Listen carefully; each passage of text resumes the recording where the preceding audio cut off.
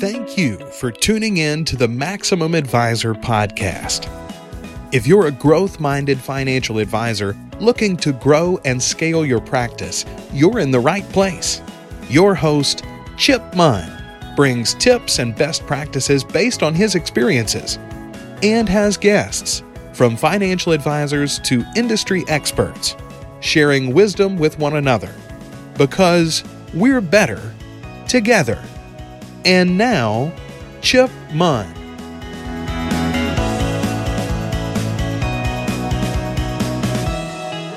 Welcome back to the Maximum Advisor podcast. I'm your host, Chip Munn, and today I'm joined by my friend, Josh Harris. Josh is a lecturer and the CFP program coordinator at Clemson University. Josh, welcome to the show.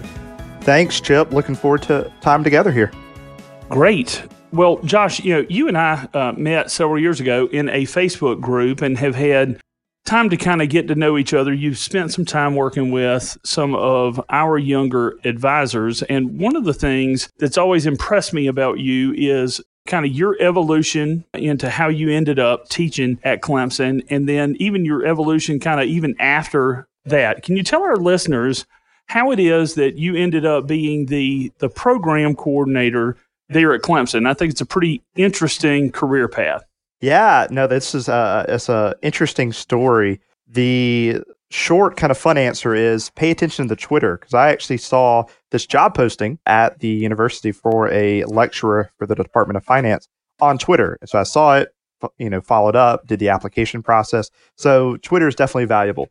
But yeah, the longer story is I went to Wofford College here in Spartanburg, where I currently live, pursued a degree in religion with the goal of going into student ministry, graduated 2009, which was the best time to graduate from a liberal arts college with a degree in religion. Really wasn't able to find work and just, decided that I would jump into business. Worked for a few companies over the years, found my way into banking, and really fell in love with this personal finance field. And so I was able to kind of combine this love of students, mentoring and nurturing students, into this teaching. I was able to combine that and say, hey, I can go and be a college professor. I can teach. I can be in this field that I love, and I can nurture and grow this next generation of financial planners, which I love that I get to do that every day. And doing it at Clemson University is just kind of the cream on top as well. Now, am I remembering correctly that you were working for a bank there in town, right? Doing actual personal financial kind of seminars, and one of the faculty members came in and watched you prior to engaging you with Clemson in the process. Is that right? Yeah, that's right. I was working with PNC Bank in the Clemson area. We actually had a branch on campus, which I love because I didn't have to wear a suit and tie. I got to come in wearing, just like khakis and a golf shirt. During the summer, could wear shorts because they really wanted you to build these connections with students and help them with their budgeting, learning about credit. And so a huge part of that was going into student organizations, going to the student life division, and hosting these workshops, these webinars. And yeah, I was given a workshop about protecting your identity. This was, I think, in March. And I was doing the workshop. And at the end, a faculty member comes up to me and says, hey, did you know we've got this job? We're looking for someone to do this full time, to teach personal finance. And so saw the job posting on Twitter, followed up, and I was hired to teach personal finance at Clemson University. And shortly, within a couple of weeks of being hired, they said, hey, you're also getting your CFP. We need someone to coordinate this CFP program that we have. And so it just kind of took off from there. And so the program itself, we've grown it since 2016 when I started working there. We've grown it from 25 students to now we've got over 100 students enrolled in the program. We're looking to graduate, 25 to 30 students a year that want to go into this profession, either working for a bank, insurance company, working in that hybrid model, working for a broker dealer, or working in an independent firm, working primarily with clients, helping them achieve their dreams by managing their financial resources. It's awesome. So you spend a lot of time with young people, and I know that having come and spoken to one of your groups, you all put and I guess as the coordinator of a CFP program as part of your job, you put a high level of emphasis on the importance of the CFP, and really kind of continuing education. Why does that matter? What is it that you feel like is most important about, and I guess kind of as a combination question, is the CFP the most important kind of continuing ed that an advisor could get? What are some of your thoughts on how advisors can and should develop themselves in order to best serve their clients and grow their practice?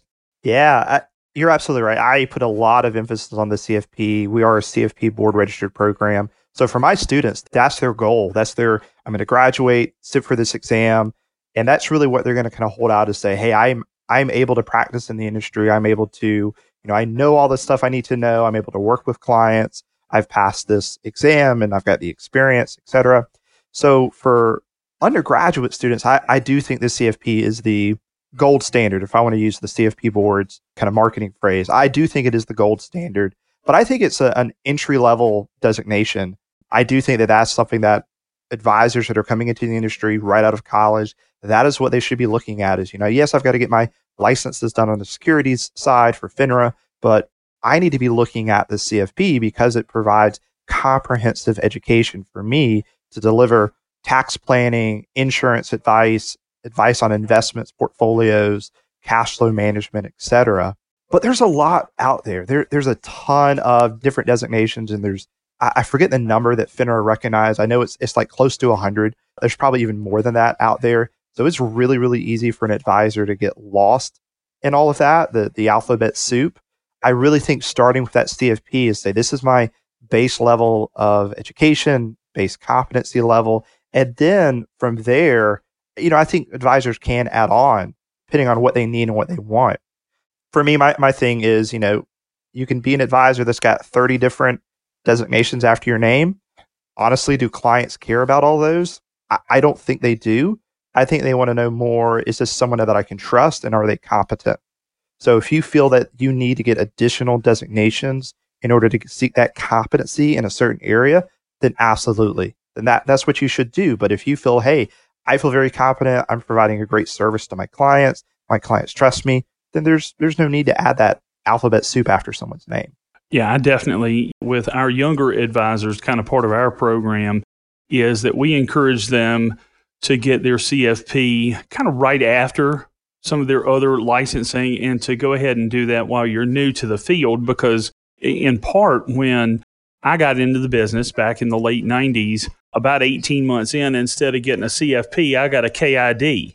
And so you end up in a situation, it's easy to get on into your career where your other responsibilities mount up, and the amount of study and the amount of time that's required to go back and get an advanced designation, especially one as kind of long and in-depth as the CFP, can become increasingly more difficult, not just because of the course material, but because of the other things that you have going on.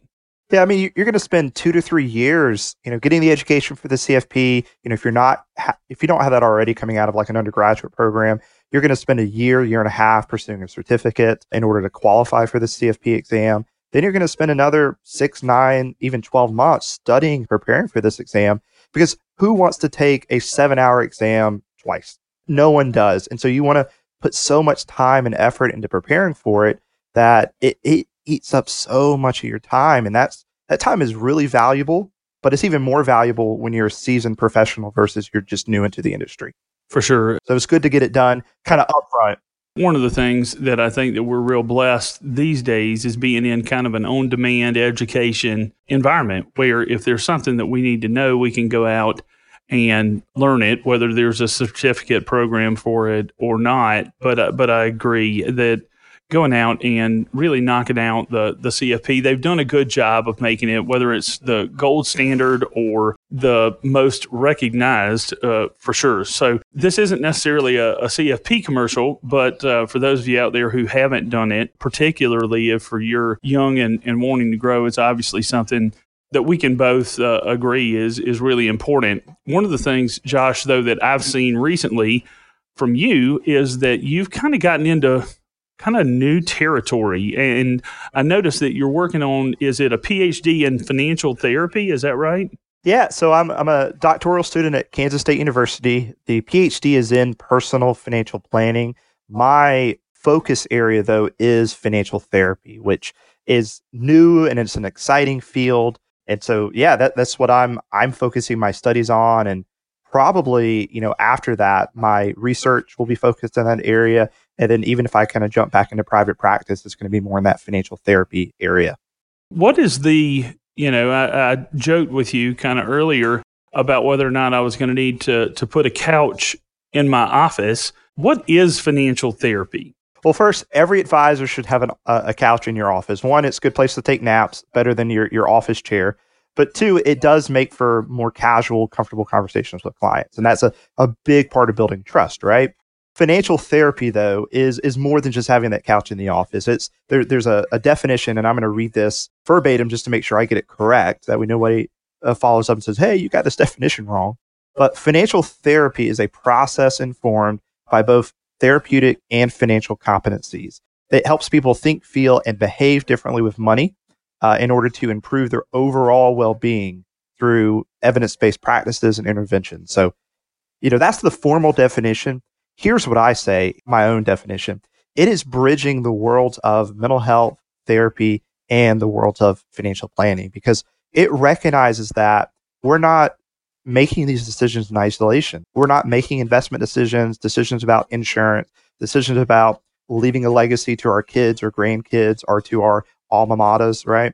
We're not making these decisions in isolation. We're making these decisions based on some kind of emotion, some kind of an emotional history, some kind of a family dynamic, a relationship dynamic. And so if we ignore one half of this equation, we're really not doing our clients the best service possible. So that's why I love financial therapy, because it is bridging these two things and recognizing that we are emotional creatures. We make decisions based on our emotions. And so we need to recognize those emotions. So can you give me an example of what that would look like in practice? Sure. So a really common example that I've seen that I've talked a lot about is if you've got a couple and they're pre-retirees, they're maybe in their late 40s up to their 50s, and they're kind of thinking, hey, we're 10, 15 years out from retirement. They've built up significant assets. And if they've only ever had their child or one of their children listed as a beneficiary, but then something happens in the family, and there's some kind of a family issue, and then they come in to talk to an advisor and say, we actually want to remove one of our kids from our will and from a beneficiary on our account. Well, an advisor could just go through with that and remove the beneficiary and kind of recommend them to work with an attorney to revise their will. But a financial therapist would take it one step further and really dive into, well, what's driving this need for a change? There's some kind of a family dynamic that's going on that's going to impact this couple financially. And so we need to understand that dynamic and either follow through with the client's wishes or help them kind of reconcile that to say, well, there's different approaches we can use from a financial standpoint in order to honor your decision. But we also want to kind of reconcile that, this is an emotional decision. For sure. I've often told not only, I have, as you know, a son at Clemson who's a sophomore there and who thinks that someday he might be interested in our business, that if I were doing it over again, I would definitely consider whether it's a minor or some sort of additional training in psychology. It's a big part, I think, of as we have migrated from investment management and that being the sole focus that folks would come to, say, my senior partner when I first started, Bob Mitchell, who started back in 1970, who was literally kind of the old school stockbroker. The difference between folks who came to him solely for investment management and the kind of folks that we are working with today who are looking at more holistic planning, it's definitely an emotional thing. Yeah. Well, and even another example, I mean, you've got, a kid in school. If you were to rewind the clock 10, 15 years ago, and you've got a couple that's kind of in that same spot where they say, hey, we've got a young child and we're thinking forward about education. And you've, as an advisor, been primarily working with, either the husband or the wife. And let's just say it's the husband. And the husband says, well, I absolutely want to, pay for everything for my child for education because my family did that for me. And I think that's a really important thing. But then all of a sudden in the office, the wife speaks up and says, no, like I had to pay for my own school. I think that's more important? And so now you've got this interesting dynamic that's going on, and how are you going to reconcile that? Most advisors would throw their hands up and say, well, y'all figure out what you want to do, come back in and tell me. And that's really just doing a disservice to clients. I think being able to bridge that gap and say, well, let's talk about why you have these opinions, why we have these different values, and let's really try to reconcile this.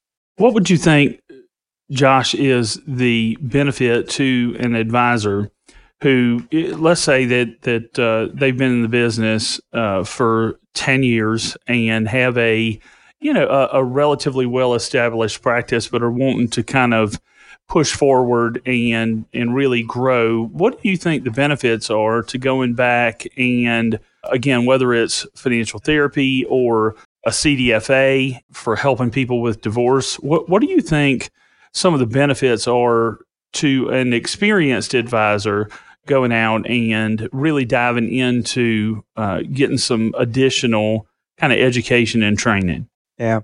I think the biggest advantage for a seasoned advisor, for someone who's been in the profession for a while, is it's just going to allow them to deliver better quality service to their clients. So, the CDFA is a phenomenal designation. And if an advisor's kind of found themselves into a little bit of a niche or a niche, whichever way you want to go there, if they've kind of found themselves in this market where they're working a lot with divorced couples or, with couples that are going through divorce, and it's not something that they pursued intentionally, but if they go out and get that CDFA and pursue that education specifically around divorce finances, they're just going to be better equipped to provide a higher level of service to our clients, which is what we're all about. We want to provide the best level, the highest level of service within our own kind of field. I'll be honest, not everyone is going to pursue financial therapy. It is going to be a thankless, probably lesser paid field than financial planning, financial advisory work. It's super, super important. I think that every advisor, though, out there could be a little bit more therapeutically informed. They could not provide therapy, but be more therapeutic to their clients. Have that couch in the office, yes, but have more trusted conversations. Be that trusted advisor. Be that person that when the client's going through an experience, they want to talk to you. They want to share, that them and their spouse or them and their child had a fight over money last week. You want them to come to you because that's going to allow you to be a better informed advisor to them. I think that one of the real key benefits, as I see it, and in my experience in watching advisors as they grow in getting additional education, is really as important as the knowledge is. It's the confidence that they gain from feeling like whether it's the ability to use some form of marks after their name or just feeling more confident that they're going to know the answer is really, really important in the growth process of advisors. Yeah, I agree 100% with you. It's for me, when I pursued the CFP, going through like the tax planning, which is my weakest area. And I tell my students this all the time, like that's my weakest area and I know it. So if I'm in practice and I'm working with a client, I am never going to do tax planning without additional assistance, with a CPA, an enrolled agent kind of being there in the office with me, just because I know that's not an area I'm strong in. But what I learned from that process is, one, my weakness, but two, where do I go for that knowledge, for that resource? I know now how to look up things in the tax code. I know how to work with a CPA and understand what they're looking at. So yeah, if it's not knowing the answer, it's knowing where to get the answer for your client. For sure. And I think that really we're in the business of asking better questions. And the more education that we can get from whatever source, really spending time working on ourselves, I think that we can put ourselves in a position to be able to ask better questions. And the key to getting better answers is better questions. And so, in my experience from some of the advanced designations that I studied for, being, like you said, knowing where to look for the answers and knowing the right questions to ask to be able to draw out what it is that you need from a client to be able to effectively figure out how to best help them. Yeah. Absolutely. And sometimes the best question is not a question at all. Sometimes it's silence, just giving your client space, allowing them to take that conversation wherever they need to take it. And sometimes the best question is a statement. the tool I always give a lot of my students when they're in the class is if you prompt a client instead of saying, do you have kids? Why don't you prompt them with this? Say, tell me about your family. And then they can go any way they want. They could talk about their kids, their grandkids, their favorite nephew, their, interesting cousin who, wants to do day trading and thinks that's what financial advisors do. So there's prompting a client sometimes is the best kind of question. And so I do think pursuing that knowledge around asking better questions is so crucial in our field. And everybody has a story. And as I'm staring at my notes and I look at the word therapy, I think about the folks that I know who have spent time, with a non-financial therapist, and really a lot of it is just having someone that you can open up to and tell your story, and ultimately, right, that's what we're looking to have our clients do, because that's how we can best help them, is understanding their story and how we can apply financial instruments or planning techniques to help them kind of navigate between that current and future self, so that their story ultimately over time becomes the story that they would want to have. Yeah, absolutely. Josh, you've obviously been very successful in parlaying. I must admit that for folks who are trying to do seminars to drum up recurring revenue, doing a financial awareness workshop that gets you a teaching job at a university it's got to rank right up there with the most successful story that I've heard of. When you think about, we're an action-oriented podcast, and so one of the things that I want our listeners to be able to leave with is something that they can think on and do today to make themselves or their practice better. If you could give one piece of advice today on how an advisor could take kind of these ideas and this conversation and apply it to their practice today to take action, what's something that you'd suggest? Yeah, I think the first step that any advisor, whether they're 3 years in or 20 years in to their practice working with clients, is reflection. Take a step back, hit pause, and really think about where do they want their business to go. Is it into a specific niche? Is it some level of service? And then really be honest and reflect on what skills do they have and how can they take those current skills to get to that kind of future dream of a practice. And if there's a deficit, like if someone wants to work in divorce finance as well, you need to really become an expert in that field. If someone really wants to work with, emotionally charged financial decisions, then pursuing more education in financial therapy is absolutely crucial. So I really think that advisors just need to take that first step and reflect on where do they want to be and what are the kind of necessary skills that they need to pick up in order to get there. And I think from there, it becomes super clear as far as pursuing continuing education, pursuing additional designations, degrees, even just going to specific conferences. I think that you're spot on. The most important thing that any of us can do is be honest with ourselves and do what I'll call kind of a gap analysis with our clients of where we are versus where we want to be, and helping them identify solutions. And I think, to your point, for an advisor, spending time doing that exact same process with regards to our education and skill set is crucial. I don't remember, and I don't want to misattribute the quote, but it reminds me of one of the things that I heard. And again, I don't know if it was Abe Lincoln or who, but said, if I had 6 hours to chop down a tree, I'd spend 5 hours sharpening my axe.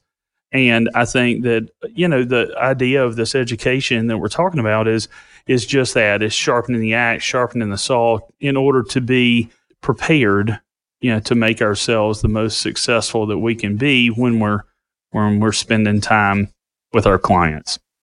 Yeah, absolutely. Josh, I appreciate you spending time with us today, kind of educating us on the power and the importance of education. You have attained a level that most of us might aspire to, not only an opportunity to teach these things in a classroom setting, but going out and really exploring what I think is a new frontier in terms of the financial therapy space. And so I appreciate you kind of walking us through what that's like, and interesting for me and for our listeners. And I really appreciate you sharing, dude. Absolutely. It's been a blast. I'm already looking forward to coming on again, hopefully. Well, we look forward to having you again, and I will talk to you real soon. Thanks, Chip. To download what we believe is the single most important marketing, selling, and positioning tool for your practice, go to MaximumAdvisor.com/scorecard now. Subscribe to this show anywhere you listen to podcasts or at MaximumAdvisor.com.